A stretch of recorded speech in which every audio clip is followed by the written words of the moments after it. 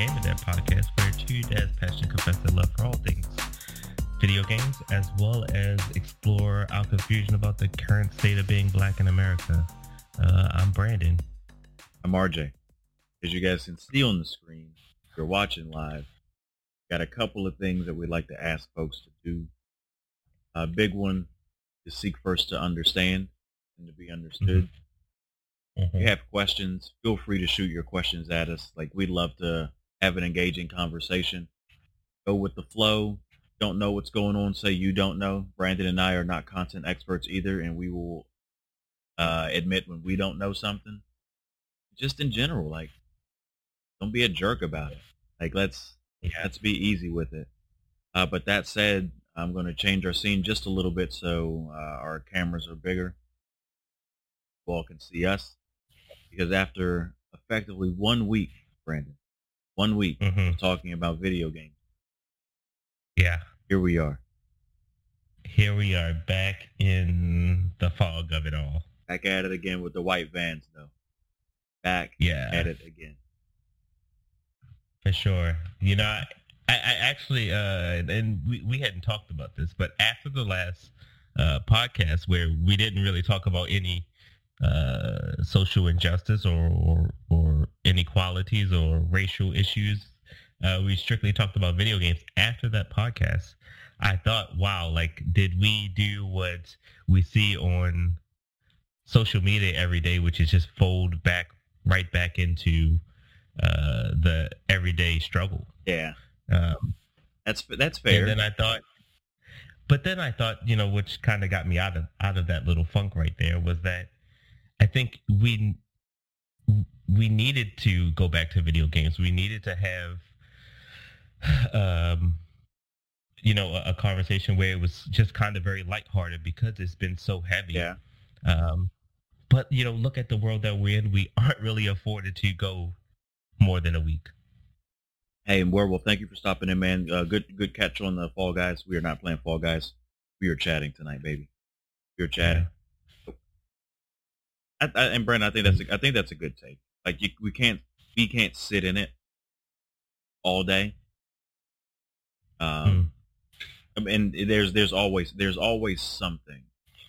It's just again, it's another flashpoint. It's another flashpoint, and I'm disappointed, Brandon. Yeah, tell me more. I look at people, man. I look at people, and I would like to build bridges. You know, I think bridges need to be built. I think I've talked understanding almost this whole time. That, like, the more conversations, the more understanding we have, the better things can be. But it seems like that's not the goal. It doesn't seem like people have a goal of understanding or unity. It's like people want, like, the understanding is like, you need to understand me. Yeah. You need to do what I tell you to do. You need to behave the way I say you should behave. And that's when we'll go where I want to go. Like, there's no such thing. It's like the concept of we is dead. Yeah. That's scary to me. Yeah. Disappointing. Yeah, I mean, and I don't know if it's been dead for a while. Like, are we just now coming into this consciousness where I don't want to believe that it's been dead? I mean, but then we have, like, such great examples of, you know, the civil rights, the women's right, the, you know, LGBTQ, you know, fight for rights. I mean, like, we have all of these moments where it seems like we're coming together. But even in those moments, there's just so much discourse and disagreement and, you know, taking sides. Yeah. I don't know. I don't know. And that's, I've shared it. I don't know if I've shared it a lot on stream, but I've my newfound Christianity. A lot of, like, I've had a few bad experiences. I think that's an understatement for me. But I've, like, walked away from church, and I've been back in church and been feeling very fulfilled and very energized. And that's that's the scary thing for me. I'm looking at folks that should believe certain things that are okay with people being killed.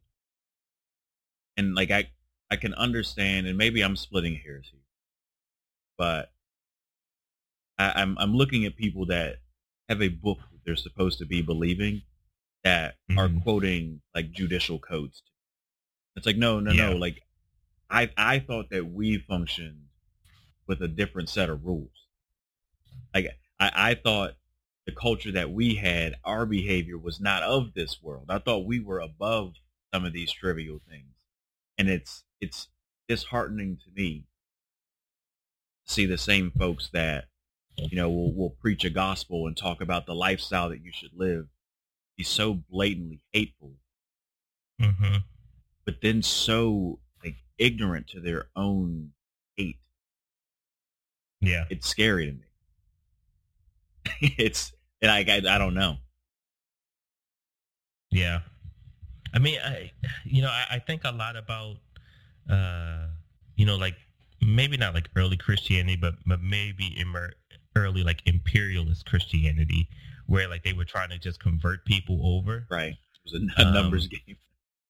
Yeah. I mean, and I think, I think this is just really the result of that, is that like their versions of like converting, or their methods of converting, weren't like, hey, like this is the way, like this is, let's talk about it. Let me show you. Right.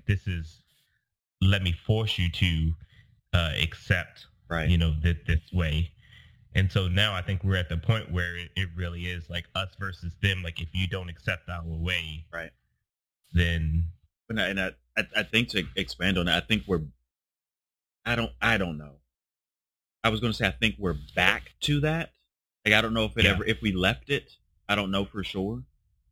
But I feel like we're back there again, where it's not even, let's follow the scripture.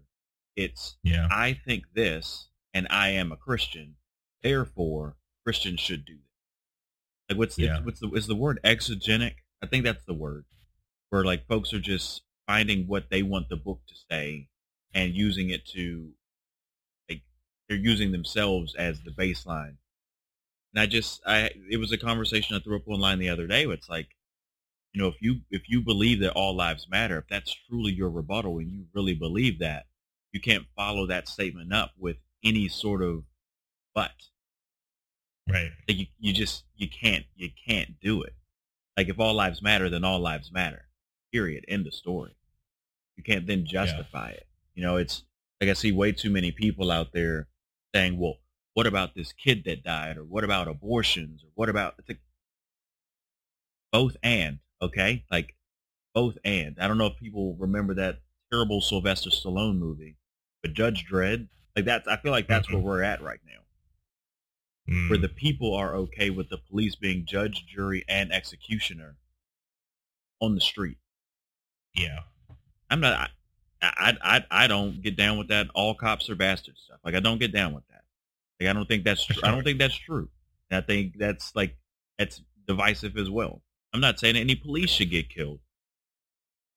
Like, what now? Like, stop justifying stuff after the fact. Oh man, he was a bad dude. Okay, well, according to my book, bad people don't get murdered either. For sure. Sad, man. And does just because he was a bad person, just because he smoked weed once, or just because he sold drugs, when he was 15, like does that justify him dying when he's 32 or 28 or 45 or like any it's just crazy. I think especially in the media we see that like these things pop up as like justifications for like their murder, where like that stuff had like no role in like why they ended up in that situation, as well as why they ended up dead. Yeah. But Brent, I thought about typing it up, but I figured I'd just say it on stream. We'll say it live. Maybe we'll clip it later. Sure. But I think a lot of people can't connect with, and I'll project a little bit. I think you and I have similar feelings. Sure. But I think folks can't identify with it because it's not real. And for the folks that listen to the podcast, for the people that are friends with us on Facebook or watch on YouTube, whatever, it's Brennan. There's something I'd like to share. I'd like to share in case we got folks out there that quietly disagree. Like, because our laws are interesting, your boy RJ got a reckless driving speeding ticket for doing like 92 miles an hour in a 65 mile an hour zone. In Virginia, anything over 90 is considered a misdemeanor. Mm-hmm. I've been convicted of a misdemeanor. I spent 5 days in jail for speeding. Right? I've stolen things. I've assaulted people. I've tried drugs in my past. If I were to question a police officer, for the folks that think that they know me, what would you think? Would you think I deserve to die because I have a misdemeanor on my criminal record? Like I wonder how you feel about that. Yeah. I'm not saying that my reckless driving ticket is the same as having a warrant out for rape, which is the accusation out right now for Mr. Blake.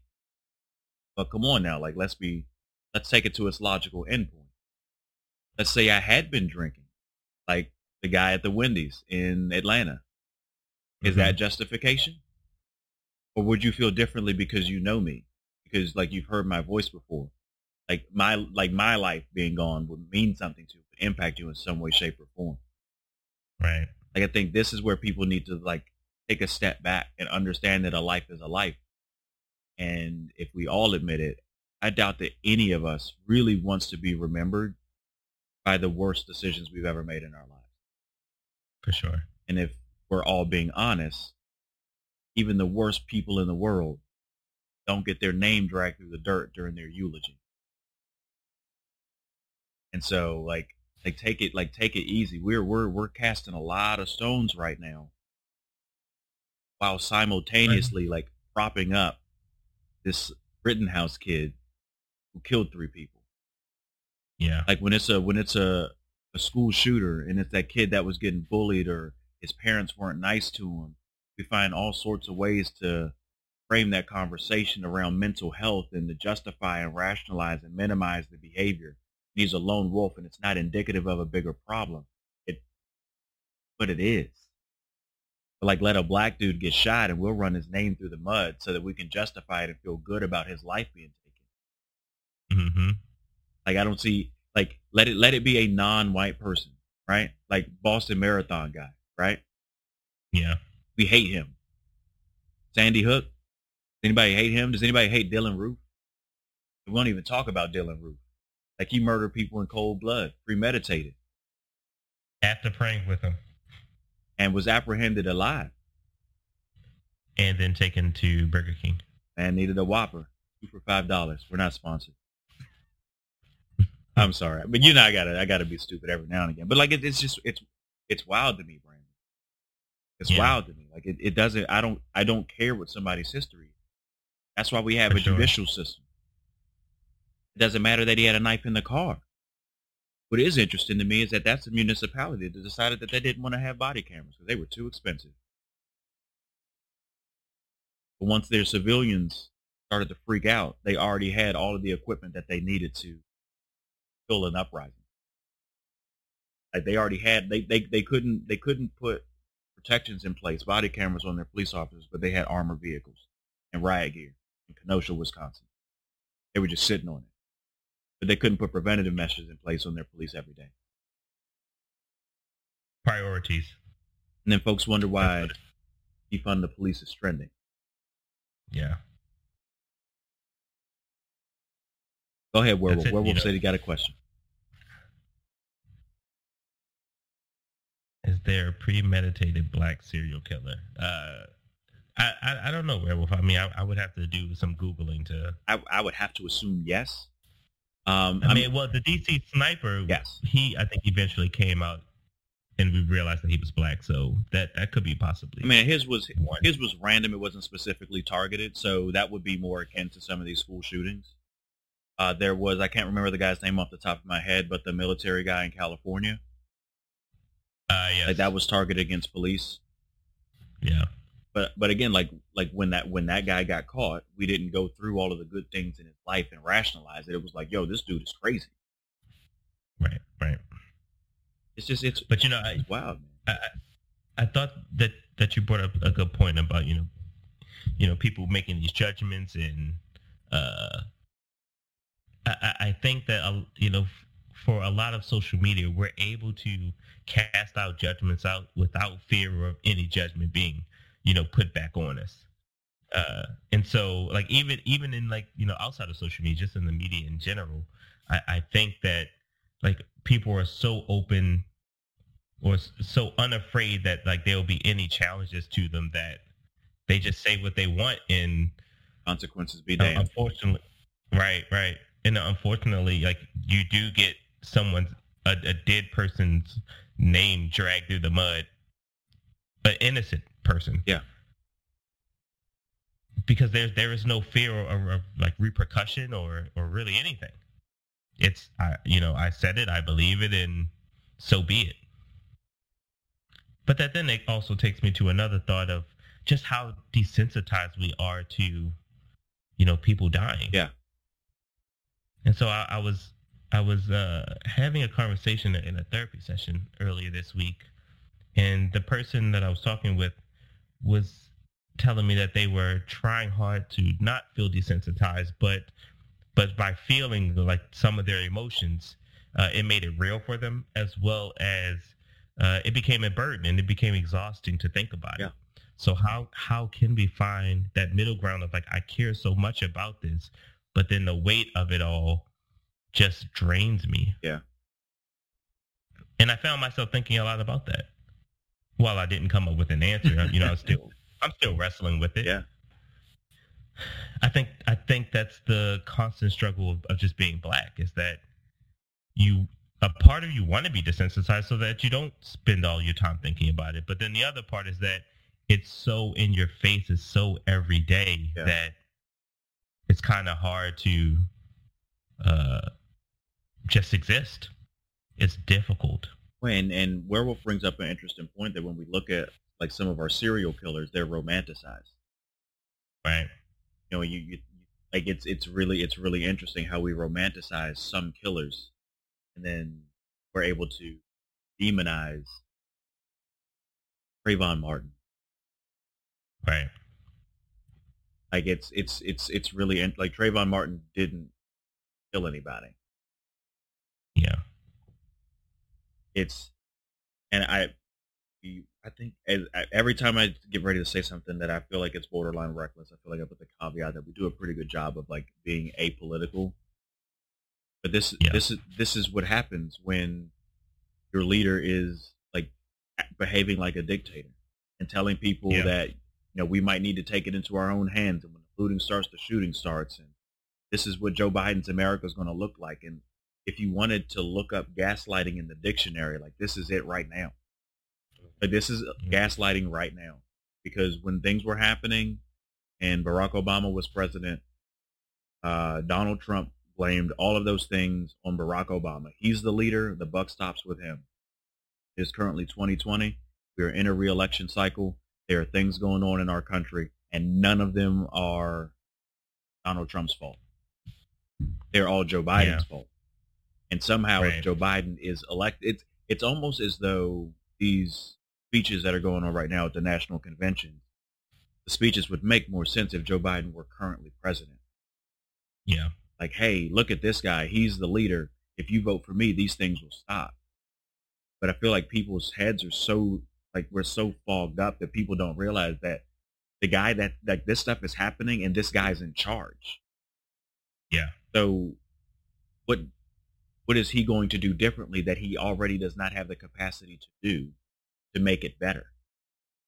Like, it feels like too far down the road, but it feels like an ethnic cleansing type thing. Like, it's almost the cusp of a civil war. Yeah. I know that's too far and it probably won't happen, but if we, like, continue to have vigilante action that seems to be state sanctioned. Mm-hmm. I mean, but what's crazy is that the vigilantes are actually the police. Right.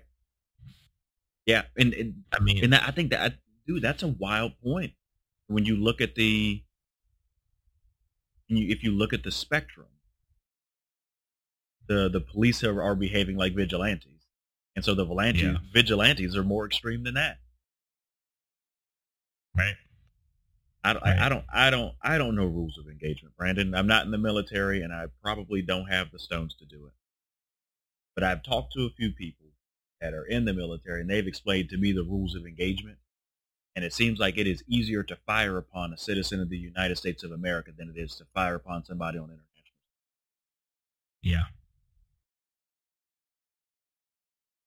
But then, it takes me to, again, back to priorities. What do we prioritize as a country, as citizens, as a group of people, as a system, as well as what is meaningful? Yeah. And so I think we can pretty confidently say that Black lives just aren't meaningful. Like, unless it's entertainment. Yeah. We unless it's entertainment. You're like, it seems like for most people, Black lives matter when they are consumable or when they create a consumable commodity. Yeah, when we're selling them something, when we're giving them something. But on a day-to-day, Black lives matter when we need our hair done. Black lives matter when those retail spaces need to open back up again. Right. But Black lives don't matter enough to have your empathy. And you can disagree with somebody and still show empathy. Like I think that's a really tough point for some folks to realize. We can disagree, but you can see my heart. You can see when somebody's hurting. And you can empathize with somebody without being 100% with them. It's just, Brandon, I feel like Star Wars is in our wheelhouse. Yeah. And a long time ago, a galaxy far, far away, Anakin Skywalker got it right. Like he said it, like you're either with me or you're against me. And that's where we're at. Yeah.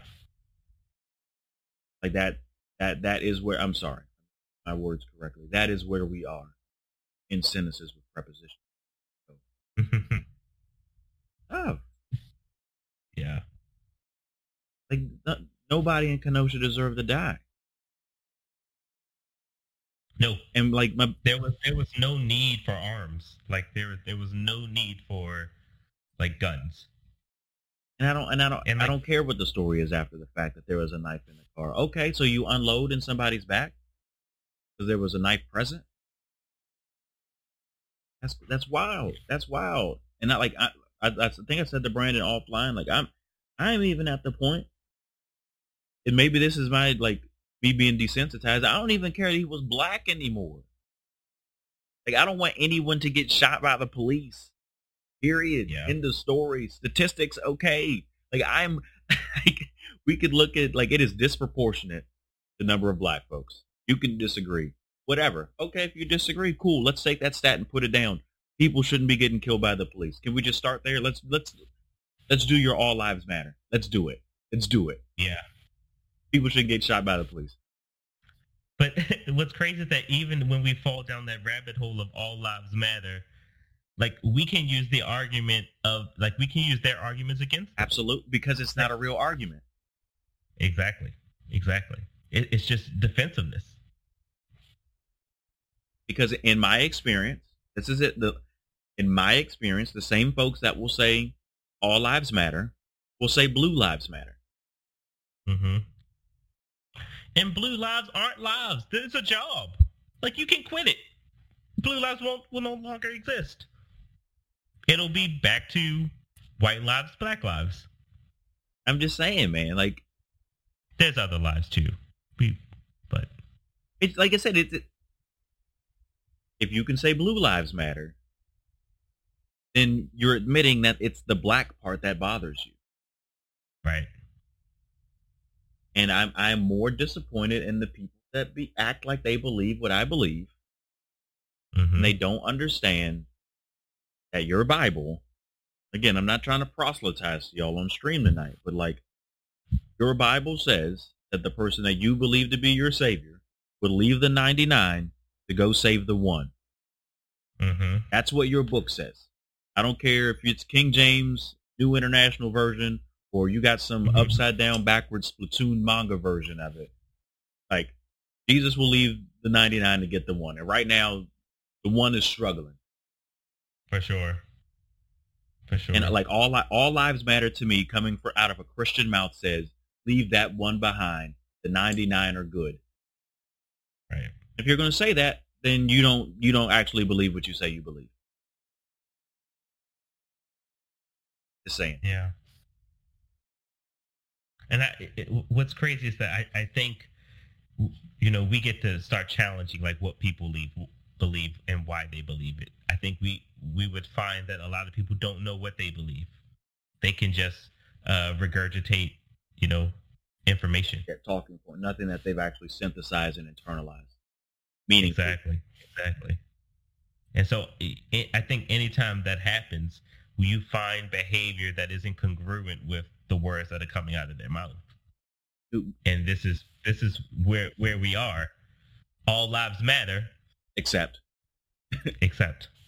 Werewolf. All lives matter, but Werewolf's talking about he had a knife. Werewolf's talking about like natives, like red lives. And I was on it's. So you go on Reddit and you see somebody screenshot something from Twitter and you're like, I don't know if that's real. I had to double check because it seems so egregious. But Steven Crowder, probably not, the best person to try to quote here, like super conservative guy. But he tweeted, if you are committing any crime, you are no longer peaceful. That is a wild interpretation of the law. Yeah. And the undercurrent, reading between the lines, if you're not peaceful, then you might get shot, and I'm okay with it.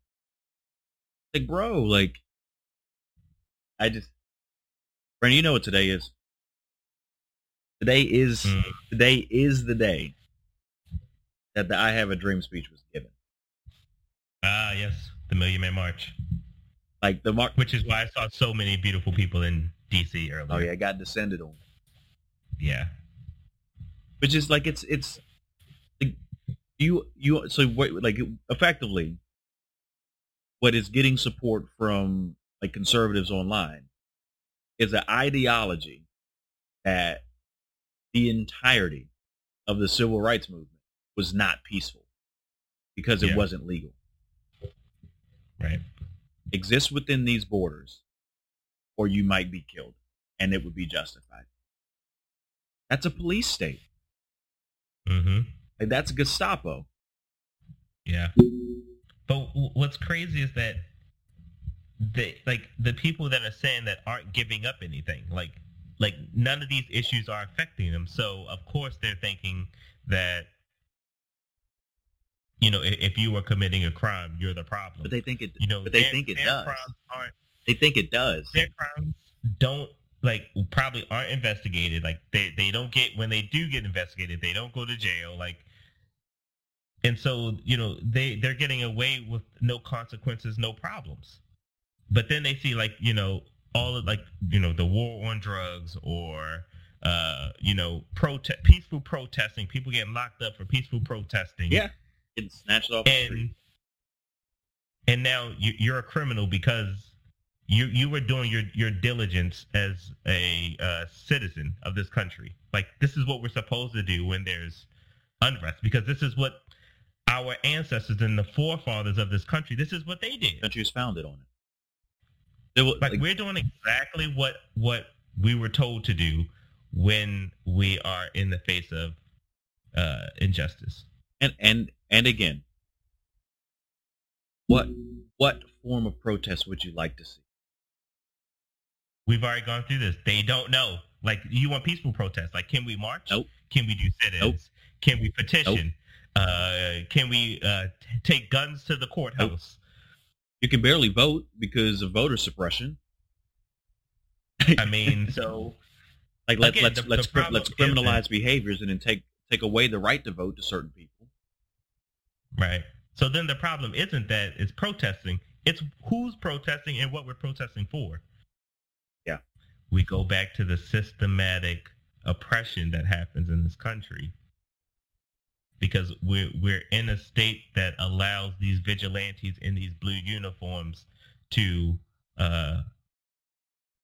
oppress us through these laws that are not in favor of us, as well as just another system, the economic system that isn't set up for us to succeed. Dude, and I mean, Werewolf was talking about at least These natives have like sovereign land. Yeah, But even that's not sovereign once the United States wants to run a pipeline through exactly. it. Like, ugh. Like, it's, I don't know, man. It's like we don't even understand our own, like our own story. Like I was talking to one of my coworkers the other day. I said to him, like, what I find interesting, that in my limited knowledge of NASCAR, which I'm not aware of, Sure. like kind of the history of NASCAR is like anti-authority, like running alcohol, running from the police. You know, you Is that the origin of NASCAR? in a very rudimentary way. Like that's where like some of these like dirt track racing like kind of originated. Right on. I did see Dale Earnhardt. He has a series about like the early racing days and the early tracks. I'm not a big enough fan of NASCAR. Again, we're not content experts. I don't know is always an appropriate answer. But like I look at some of that and it's like all right guys, do we understand how we came out the other side of prohibition? Yeah.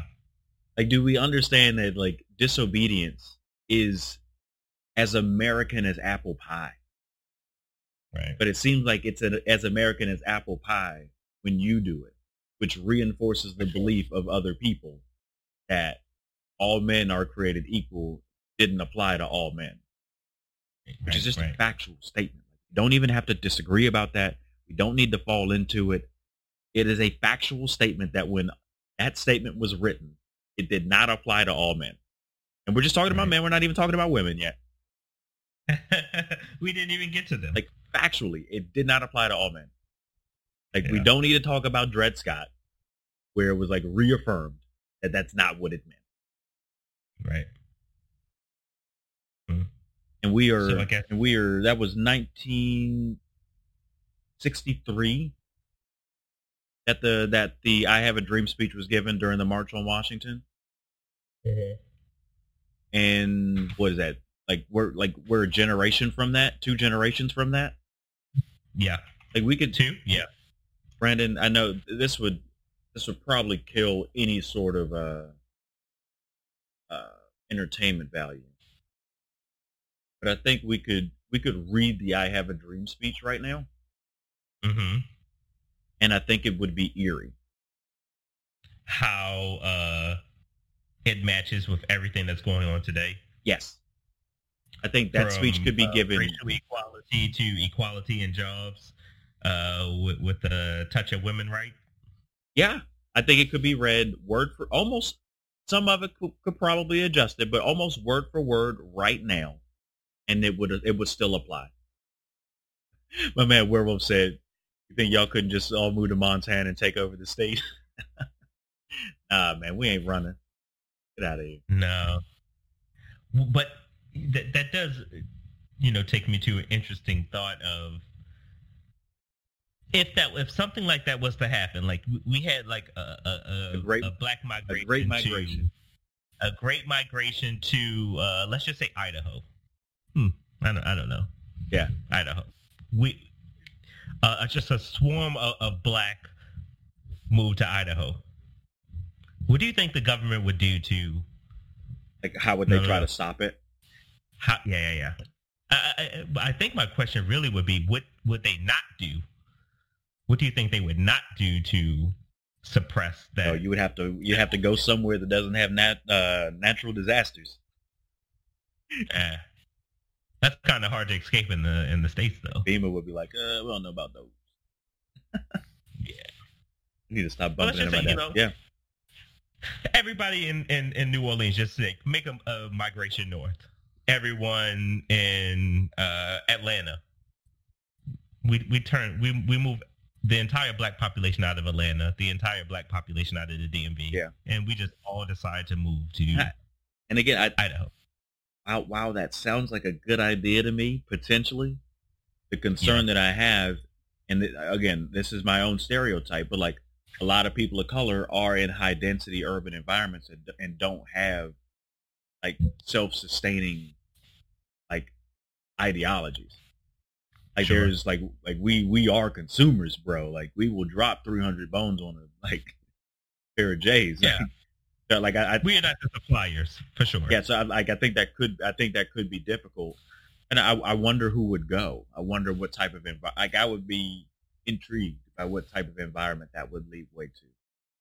For sure. And that's interesting that your brain goes there, because my brain goes to what policies would the current governors and leaders of Idaho do to prevent that from happening. Like housing. the businesses, Yeah. the realtors and all of the power players in Idaho. What would they do to prevent that from happening? A man said, Relic said, suddenly, for inexplicable reasons, Idaho only has 2 electoral points. Yeah. And there it is. Thank you, Relic. Yeah. Yeah, it'd be weird stuff like that. And it, again, like Dr. King's speech talked about, like, you can't do it alone. You have to have unity. Like, blacks and whites have to do it together. And, like, MLK birthday, everybody's like, Dr. King wouldn't want you to be acting like this. And it's like, yo, cuz got shot. Like, he got murdered. United States government was on him trying to tear it apart. Like, so don't tell me a peaceful protest is the way to go. Because he was an enemy of the state. Right. Like Martin Luther King, the man that's loved in was an enemy of the state. Yeah. And don't tell me athletes need to shut up and dribble if you cheered for Muhammad Ali lighting a flame for the Olympics. Like don't start showing me pictures of the black fist, like the Black Power fist at the Olympics, and then forget that they got stripped of their medals when they got home. I feel like these people aren't down with it all the way. They know just enough to try to like tell people to stop, but they don't know enough to actually get moving themselves. Wild to me. What's in Montana? Where man, yeah, I don't even know what's in. For sure. I mean. And so I told my wife the other day, 'cause the NBA players walked out, and a whole bunch of people that had already been complaining about them having Black Lives Matter on their jerseys and on the court. Somehow those folks are upset now. I was like, wait a minute, I thought y'all weren't even watching the league right now. Like I thought y'all weren't watching, but whatever. There's a part of me that's like I get it. People got to work. Like there's guys that still like not everybody's a millionaire. Yeah. But I mean, I can't speak on somebody else's money and tell them how to spend it. But I'm like, yo, LeBron's got enough money for his grandkids. You know what I mean? Mm-hmm. I'm like, yo, like if he's really about that life, part of me is like, yo, you could walk, LeBron. Like the whole league doesn't need to stop. Like you could individually walk. That would make a difference. But I think it does say something about the unison and the unity that exists in the NBA that doesn't exist in other sports, right? As well as how impactful it is that teams like, and this is like black guys, white guys, Asian guys, like people like all nationalities, solidarity. As solidarity decided to walk away. Like I think that's something. It's something to be said about that. I agree. I wish. I mean, there's no way we would ever know, but it's so interesting to me that they came back so fast. Yeah. Like that's where I look at it and it's like, all right. It was a good moment, boys. Good moment. A moment, not a message, or maybe a message but not a statement. I don't know. It's something but not something else. So speaking of sports, the Chicago Bears have disowned Brian Urlacher.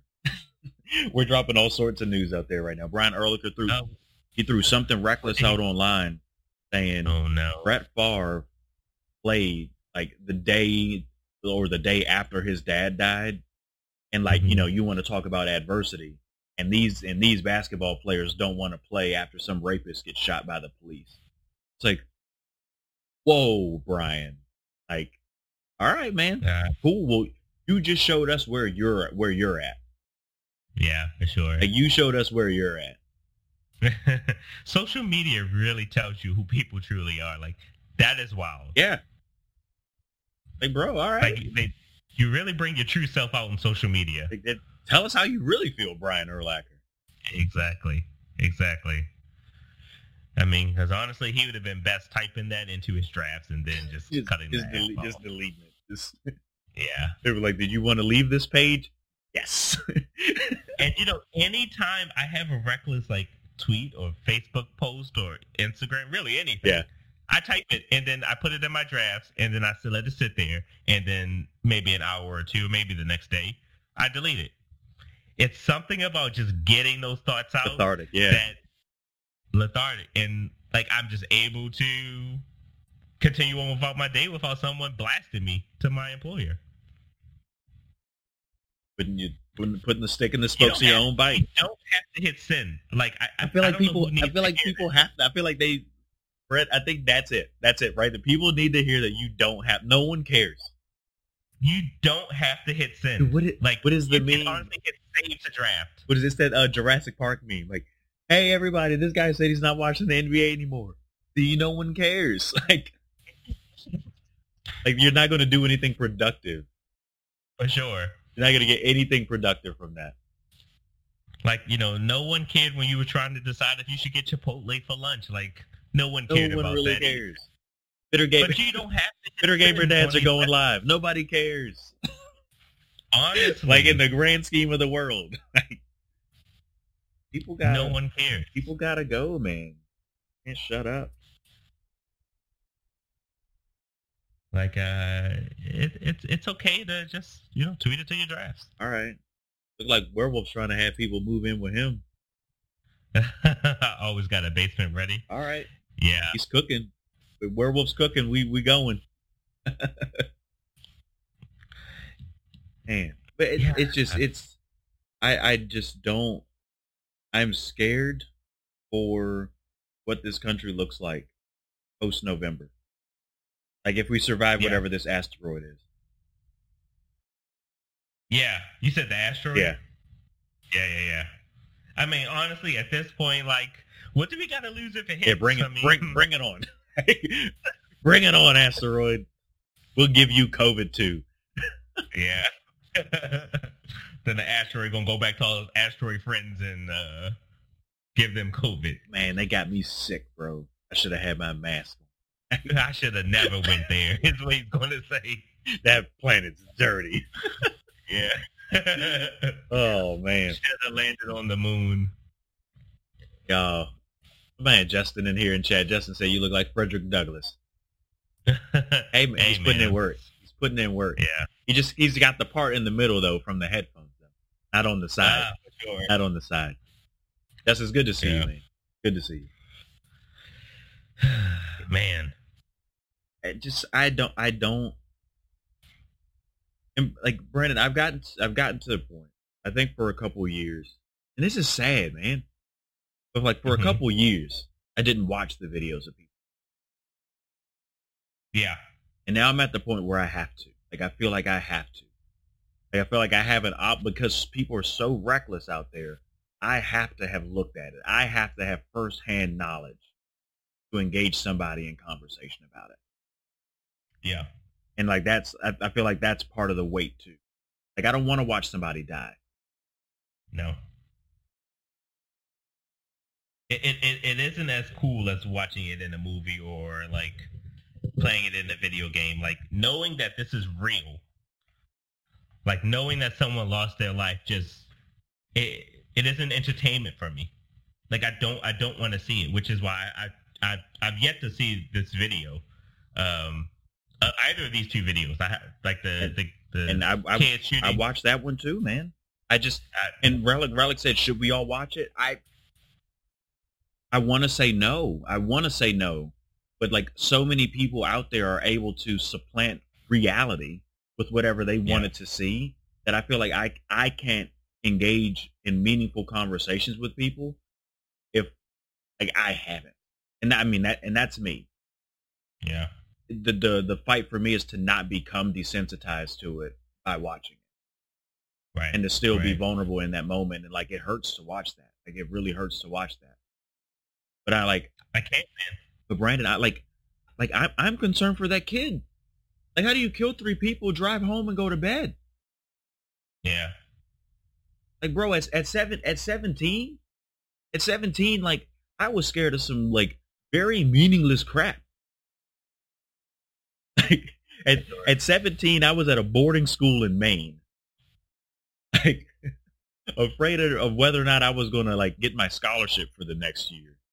Like, was I gonna be team captain of the JV lacrosse team? Like, you're Right. Brandon, you're a therapist. Like, I don't understand what sort of dissociation you have to take the life of 3 people and then drive home and go to bed. Yeah. Like, I feel like I would be shook if I took somebody's life. But living means something to you. And so, like, how you process and how you think about it, I think that empowers your decisions. And so, like, you know, I don't know, like, I can't do no psychoanalysis on this kid because I have no information on it. When Werewolf just said he saw a guy die 2 days ago, ran over and helped comfort him, but he was dead before the ambulance showed up. Like, that's gotta hurt, man. Like, I'm sorry to hear that. Like, I don't think that's something that'll, like, ever really go away. No, it doesn't. I mean, but, you know, we got to think at like 17.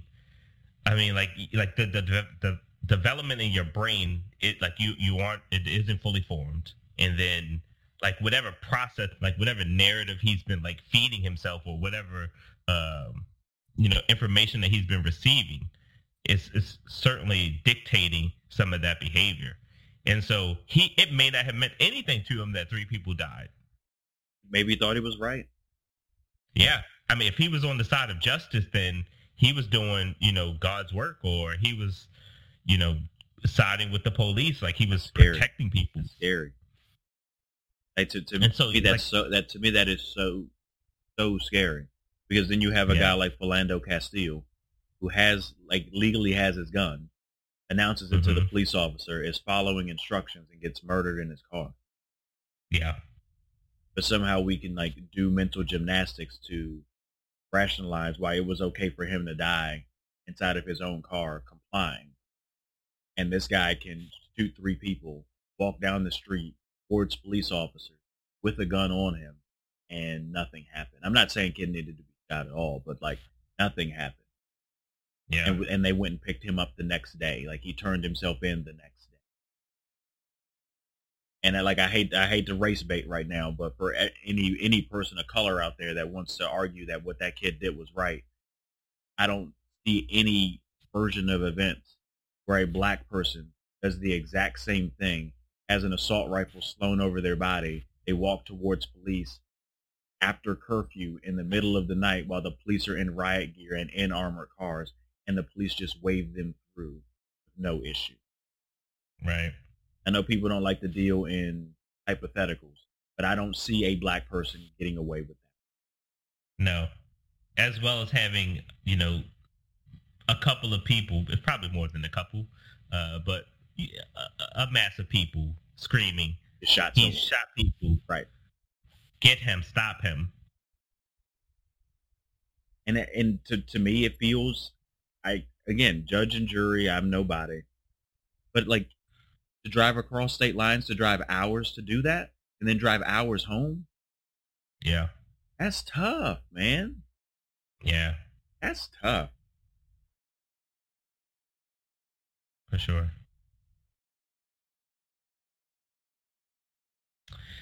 Man, it will be hard pressed to see how this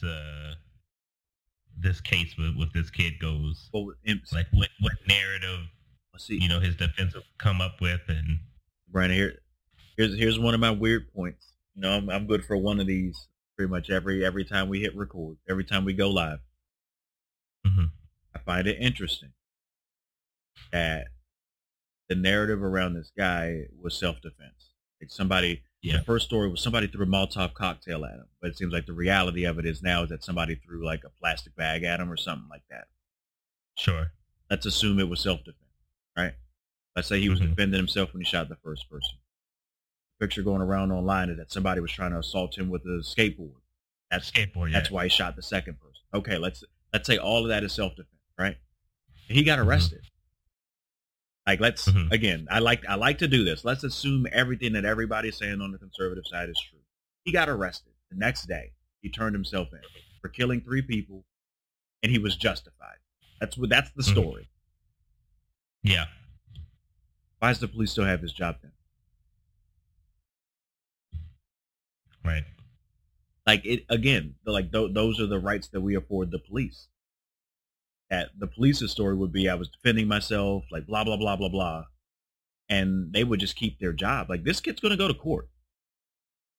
Job then. Why did the police still have their job then? Job then. Like it's it. Like to me, it's interesting. Like why? All right. Like if we're saying it's okay, then that kid should have walked Yeah. free, right? Same as the police. Right.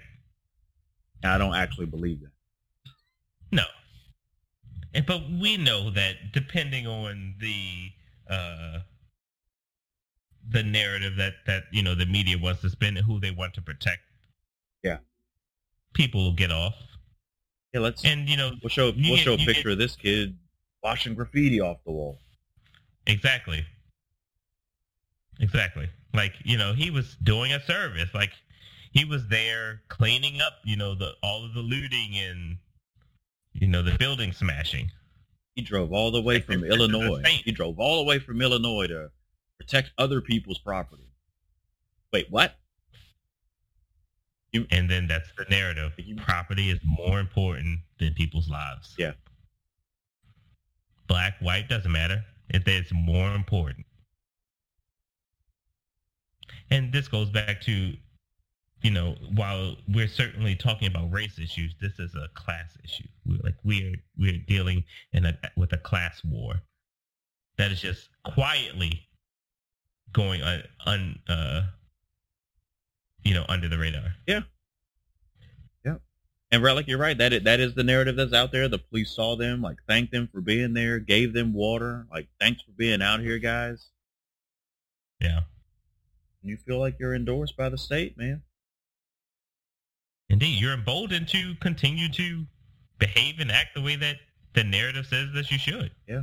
And right now, the president, the most powerful person in the world, is Eating it, man.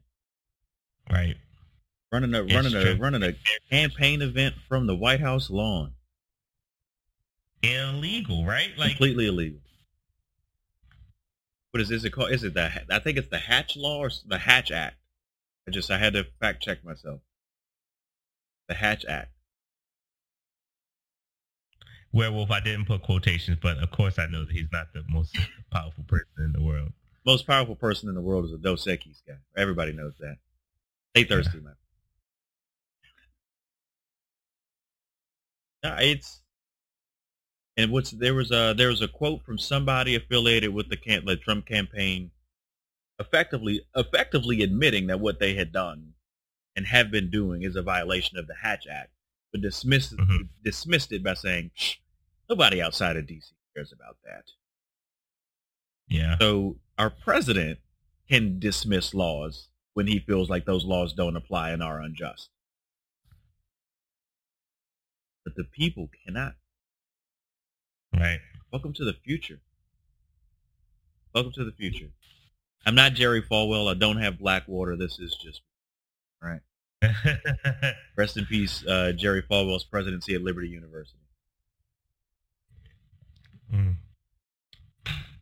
Yeah. We're live, so I won't say what I typically say when I hear the Falwell name. Hey, man. Hypocrisy catches up with you. Yeah. Catches up with you. Indeed. If only his father was alive to see all of the joys his son had brought him, so I could just smile. Oh, he's rolling. He's rolling, man. It's bad. Thank God. I mean, that Falwell family. It's wild though. It's like, to me, it's just wild. Like, you're looking at like the evangelical Christians have become a political party. Mm-hmm. Like I don't think Christian expression has any place in politics. My own opinion. No. But man, when you're protecting God and country, they are intertwined, and it's kind of hard to separate the two. Bro, everybody knows John 3:16 because of Stone Cold Steve Austin John 3:16, for God so loved the world that he gave his only begotten son, that blah, blah, blah, blah, blah, blah, blah, blah, blah. I would like to go back to a very important word in that scripture that everyone knows, but no one actually knows. It said, for God so loved the world. I don't believe that the Bible says, for God so loved America. Yeah. And somehow we have interwoven Christianity and nationalism together. And then we wonder why some folks are calling it fascism or Nazi. Yeah.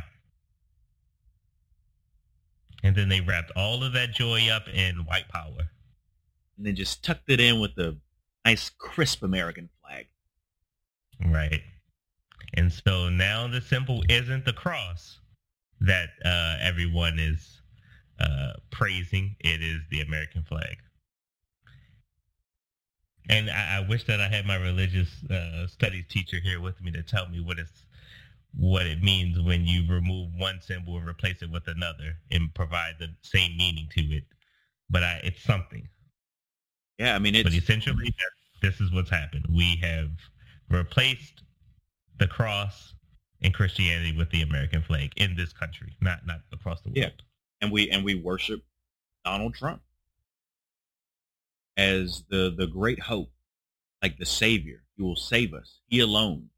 I mean, that's a quote from him. Like, dude, there's a lot of non-white people that are picking up what he's putting down, and I'm just like, yo, they ain't talking about putting you on the boat.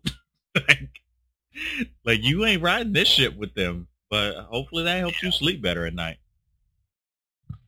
For sure.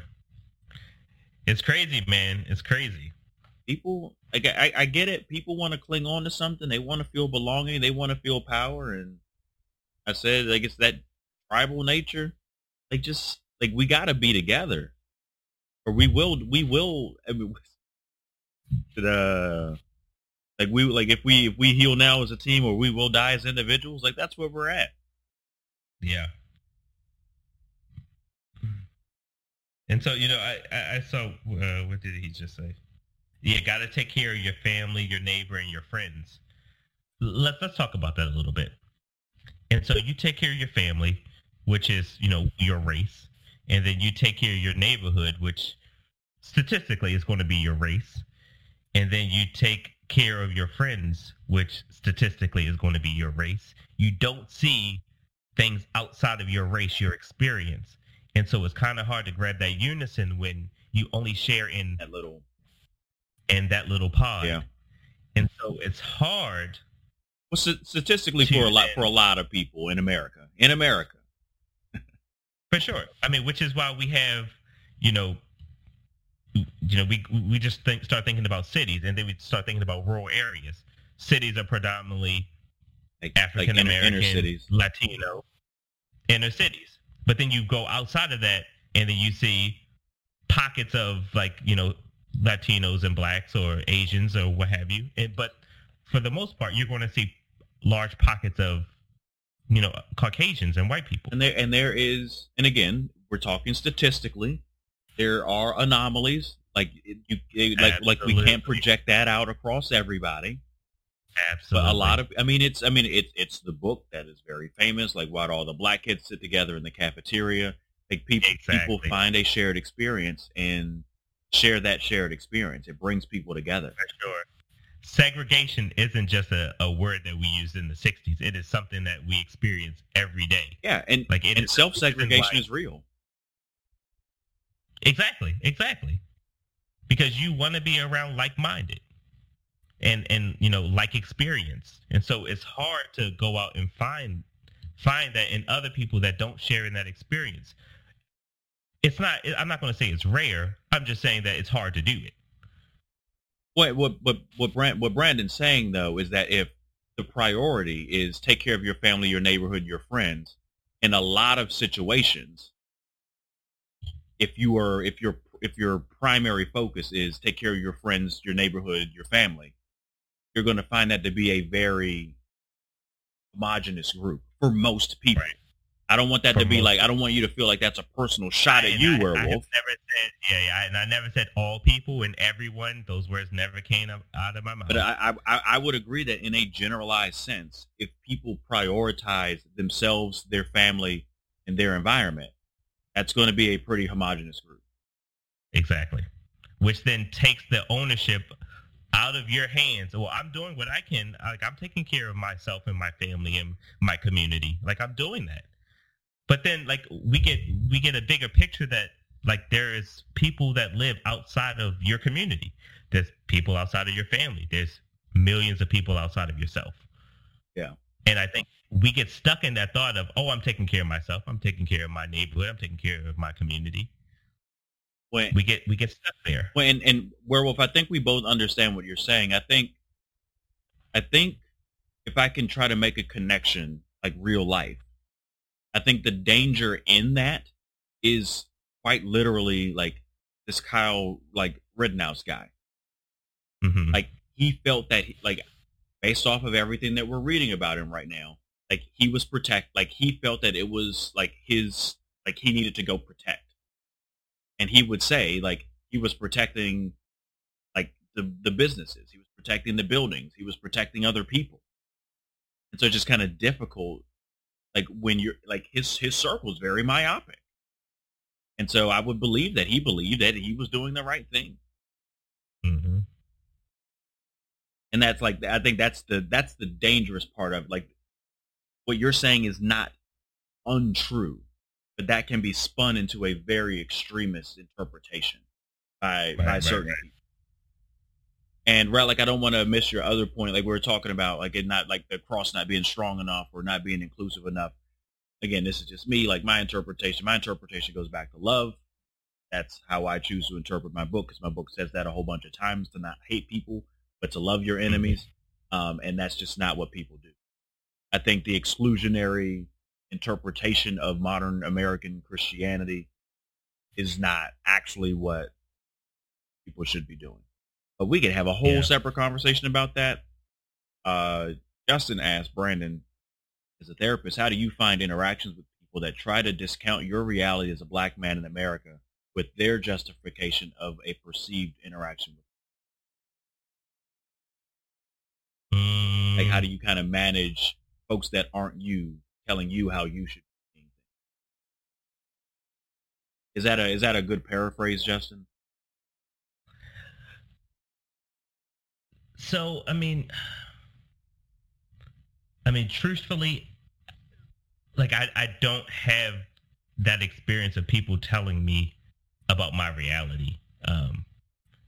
And so I'm certain that people that probably work around, other people that aren't like-minded and don't have that shared experience probably have more experience with that. But I don't, and honestly, I haven't. I mean, probably since I left Lynchburg, of someone telling me what my experience was like. Yeah, and just to be fair, like, your circle's pretty big, guy. Like, like your circle's pretty big. Like, you got a weird cross section of folks. For sure. I mean, so, like, for the most part, I'm seeing a very particular group, and then we're not really talking about politics, like we see on, like, this large scale politics. Like, right. We're talking about, like, maybe how, like just day-to-day stuff is impacting them. Maybe, like, some politics are impacting them. We aren't deep diving in politics where we're coming across someone telling me about my experience. Yeah. Or we're really talking about my experience at all. Like, during those sessions, it's not really about me. Werewolf dropped something in there, and I would like to, like, go back to that for a second. He said, like, his friends, talking about this Kyle kid, like, his friends, his family, like, his tribe failed him. They didn't communicate, have potluck, didn't have block parties. And I can only speak to my experience, but Werewolf, in my personal experience, I've seen that in general happening less and less, that people's circles are getting smaller and smaller, that communities aren't blocks anymore. Communities are your own house. Yeah. And that's not a black thing. That's not a white thing. Like, I see that a lot in general.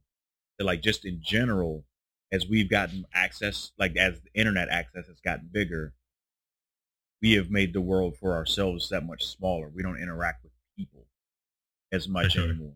I think that's a great topic that we could dig into. Like, what happened to us where we had bigger communities? Even though I remember on the block I grew up in DC, like we had block parties. Like that stuff just doesn't happen anymore. My family used to have family reunions. We don't even have one anymore. Right. Like we've grown apart, and that's just it seems. I feel comfortable generalizing that to a lot of situations. It just doesn't work like. For sure. And so I've been using the word priority a lot, but I think a shift in priority maybe from our parents and maybe our grandparents to us. I think the shift has been more independence. And so as well as like you have a choice. Yeah. And so while like a lot of times, I guess in my personal experience, like growing up, it was a priority for my family to get together. Right. Like that was a focus and a priority in my in my childhood. Yeah. My family got together. Over time, as we grew up, Same. the message then for me became, well, no, I need like that may not be what I want to do. Like maybe I want to find a new, like not a new family, but maybe I want to choose my family. Yeah. It doesn't have to be like my bloodline. Like maybe it could be like, my best friends, and maybe it could be like my close friends, Yeah. or, maybe it could be some other group of people. I mean, so I just think that that's maybe just the transition that's happened over, just like the generation. Right. And it's like I said, it's become easier for us to keep up with people, Yeah. but not so much in a meaningful way. Right. And like, I mean, so, We're- you don't really need, he's right. you don't really need that, those big parties and like everyone coming together, those big reunions, because I can log online and see all of my family members on my social media. Right. Like you go to the family reunion, you used to tell stories and catch up, and I was like, oh no, I saw that picture. Oh yeah. Oh, I saw that post and like, oh man, your daughter looked so beautiful 13 weeks ago in that picture with the Right. blah blah blah. Right. I mean, like, I'm not really missing anything. True. And so it kind of pulls away that like necessity of like, well, let's all just get together. True. It's great when we do, but it's just maybe a bit of the meaning. I feel like I've been saying the same words over and over in this podcast. Oh, if they need to be used over and over again, they get used over and over again. But no, Werewolf said we have so many subsects, even in Christianity. Like, why do we need so many different churches? Hey, man, because some people think women shouldn't wear pants. Yeah. And that's a key to salvation, right? Make sure you have something on your head. Make sure you have a 3-piece suit when you come on. I think Right. it's specifically 10% of your first check every month. Right. Like there's so many things that you can choose to hang your hat on. And I think that's what so many, you can listen to modern Christian music. No, we only listen to hymns. Mm-hmm. Our church starts at 7:00 in the morning. Well, we want to be out before the football game, so we're going to start at 9. Like, it's people. It's people, Yeah. man. It's like we crave division. When they made the first version of the Matrix, it was a utopia, and the people rejected it. Right? I think that's what they said in the movie.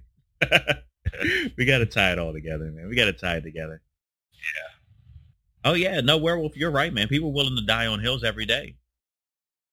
Yeah, for sure. And we have people right now that are willing to die on a hill that they would rather have someone killed in the street than have them see their day in court. Yeah. I think that that really just says all that. Like that's a hill that people are willing to die on. Yeah. That they are willing to die on the hill that the police make a decision whether someone lives or dies in an instant.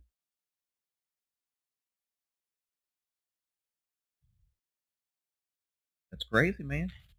Yeah, I mean, yeah, Justin, I think we do feel disassociated with reality and our perceived reality. Absolutely. And another word I feel like I've been using is congruency, is because what we are experiencing in reality doesn't match what we're hearing from our leaders. Yeah. And so it's almost as if like my reality doesn't really exist, which RJ brought up gaslighting. Is that like my reality doesn't really exist because the people that are in power, the systems that are set to be are saying that my experience isn't real. And so, yeah, it's very difficult to continue to feel, sensitive to a reality that just isn't matched in the system. Hey, and werewolf, I think, and this is, I love the conversations that we have. I'm kind of where werewolf is at. Like, I feel like things feel more like I'm discouraged in a lot of ways, and I'm upset, and I don't like what's going on. But it's the book that I'm reading. It's taken me forever because the book is over my head, like logically. But that Welcome to the Desert of the Real book talks about what the real is, and that and it's essays written around the topic of 9/11, and it says that for a brief moment America was awake. When those towers got hit, we were shocked out of our grandiose lifestyle, and those third world countries, those things don't happen there. And for a couple of days we were awake. And I think that might be, and I have to use the Matrix again. But I think when these shootings happen, I'm Neo waking up out of a pod again. Yeah. And I take a deep breath and I look around and I'm like, oh my goodness, this is a mess, and I'm awake and it hurts. And then I start to go back to sleep again, and I accept the things that are going on, and that's that desensitization that we talk about. And then something else happens, and it shocks the system again, and your eyes you jolt back open. You're like, wait a minute, I need to do something. I need to go out. I need to have these conversations. We need to be engaging. So there's a part of me that thinks that I'm more connected, not with the reality and the ethos of America, but my own reality. I'm more awake to myself now than I probably have been in a while. And I think that's partially in part because of what I'm saying. Yeah. Because you're hearing a reality that just doesn't match what you experience. So that hearing and seeing aren't connecting. Yeah. You're seeing people die on the street, and then you're watching the people who kill them walk free. Right. That is the shock. People dying, and then other people not receiving consequences is that shock. And then you're standing around am I the only one? How am I the only one that's upset about this? Wait a minute. But then there is a large group of people for years who have been, protesting and screaming and, marching and fighting for these exact same things that's been happening in their communities. Yeah. Yeah. And so it's not a shock to them. I think a part of the community just is not shocked by this. We're no, this has been happening. This has been our reality. Yeah, we know.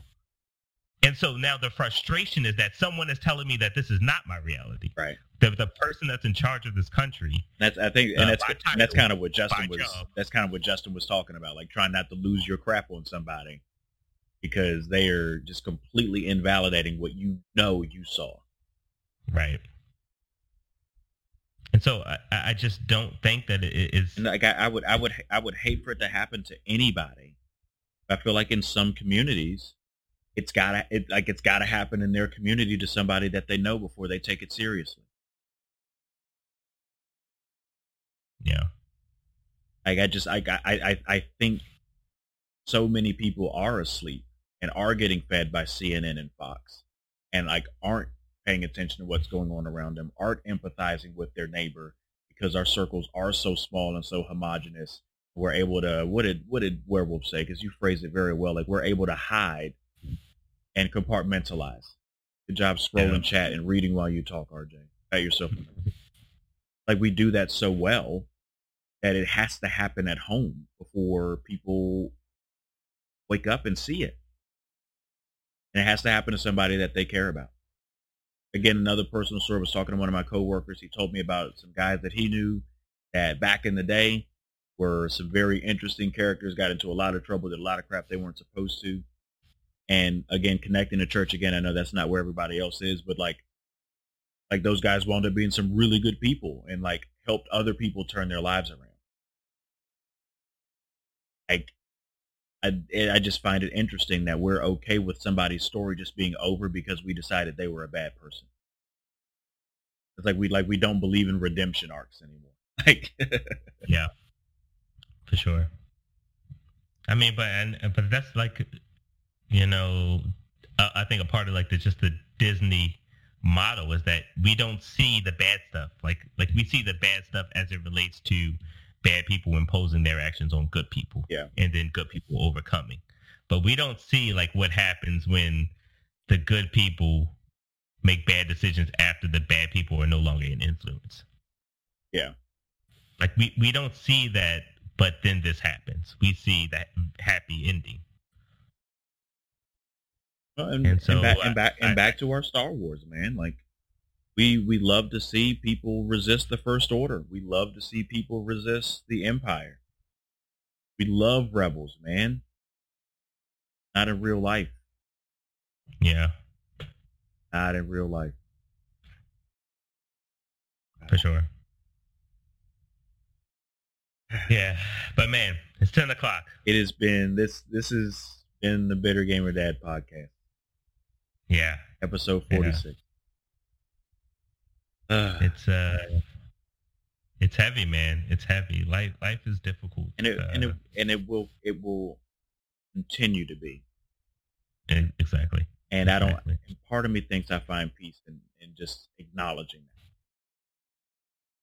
that. Like, it will be hard. Let's keep it moving. And we'll keep moving together. For sure. For sure. Hopefully we can continue to have open dialogue and, honest dialogue and, absolutely, continue to maybe, talk to understand and, talk to connect so that, we can, make it better, just not in ourselves, not in our families, not in our communities, but just, as humans, connect with other humans. Yeah, we are on a global scale. We are all fallible. And we are all students. We all continue to learn. Game's not over. Game is not over. Guys, y'all have a good night. We'll get this edited. Yeah. You know where we're at. YouTube, Twitch, Spotify, iTunes, Google Play. We're just going to be named something else soon. Thanks, Google, for killing another program. But whatever. They're famous for that. So it'll be double YouTube. Yeah. Until next time, we'll figure out schedule and stuff. Until next time, GG, y'all. GG.